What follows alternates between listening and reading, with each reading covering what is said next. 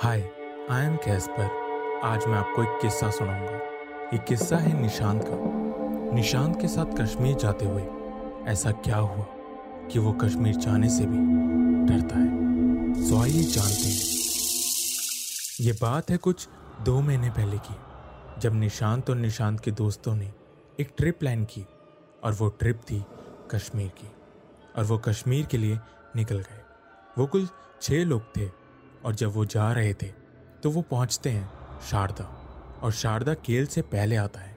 और आप सभी को शायद पता होगा कि जब कश्मीर स्टार्ट होता है तो मिडिल में नीलम रिवर होती है और राइट एंड लेफ्ट साइड में पब्लिक प्लेस होती है और पहाड़ों को कनेक्ट करने के लिए वुडन ब्रिज होते हैं।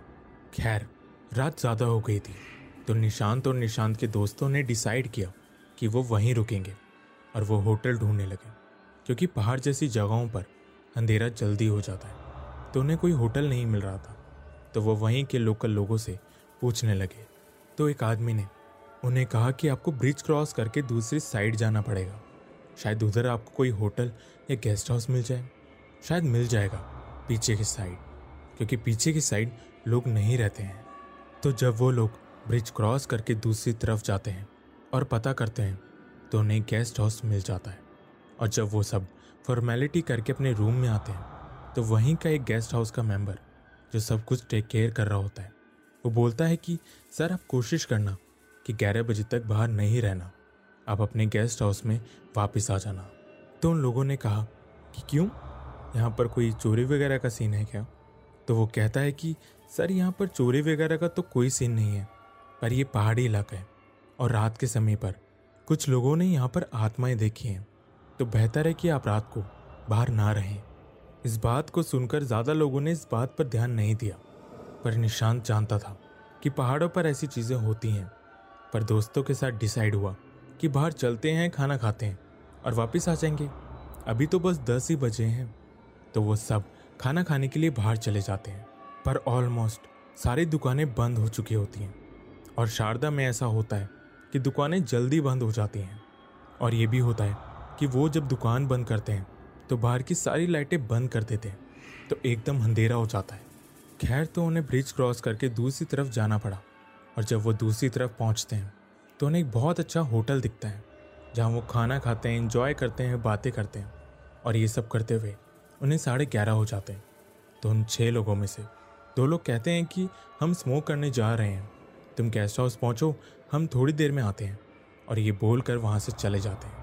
और थोड़ी देर बाद ही जैसे ही वो चारों दोस्त होटल से निकलते हैं, पीछे से वो होटल भी बंद हो जाता है और उसकी लाइटें भी बंद हो जाती हैं, क्योंकि वो लोग भी उन लोगों के जाने का वेट ही कर रहे थे, क्योंकि उनका टाइम भी अप हो गया था। पर जब वो गेस्ट हाउस की तरफ जा रहे थे तो हंसी मजाक कर रहे थे, बातें कर रहे थे, तेज तेज बोल रहे थे।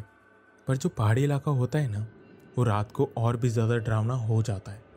अंधेरा, कच्ची सड़क, सुनसान इलाका। और जब वो वुडन ब्रिज क्रॉस कर रहे थे तो उनकी पेस बहुत स्लो थी, वो धीरे धीरे चल रहे थे। और जब उन्होंने आधा ब्रिज क्रॉस किया तो उन्हें लगा कि उनके पीछे कोई चल रहा है। किसी एक्स्ट्रा फुट स्टेप की आवाज़ आ रही थी। और सेम टाइम पर उन चारों दोस्तों ने वो फील किया, पर उन्होंने ज़्यादा ध्यान नहीं दिया और आगे चलने लगे।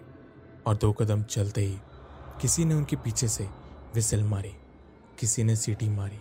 और वो सीटी सुनकर वो चारों दोस्त डर गए, क्योंकि उस ब्रिज पर उन चारों के अलावा कोई नहीं था। और निशांत को ये पता था कि जब ऐसा कुछ होता है तो पीछे मुड़कर नहीं देखना चाहिए। तो उसने अपने दोस्तों को बोला कि पीछे मुड़कर कोई नहीं दिखेगा, बस चुपचाप भगवान का नाम लो और आगे तेज तेज चलते रहो। बस ब्रिज क्रॉस होने वाला है और गेस्ट हाउस भी पास में है, वहाँ पर पहुँचने के बाद ही बात करेंगे।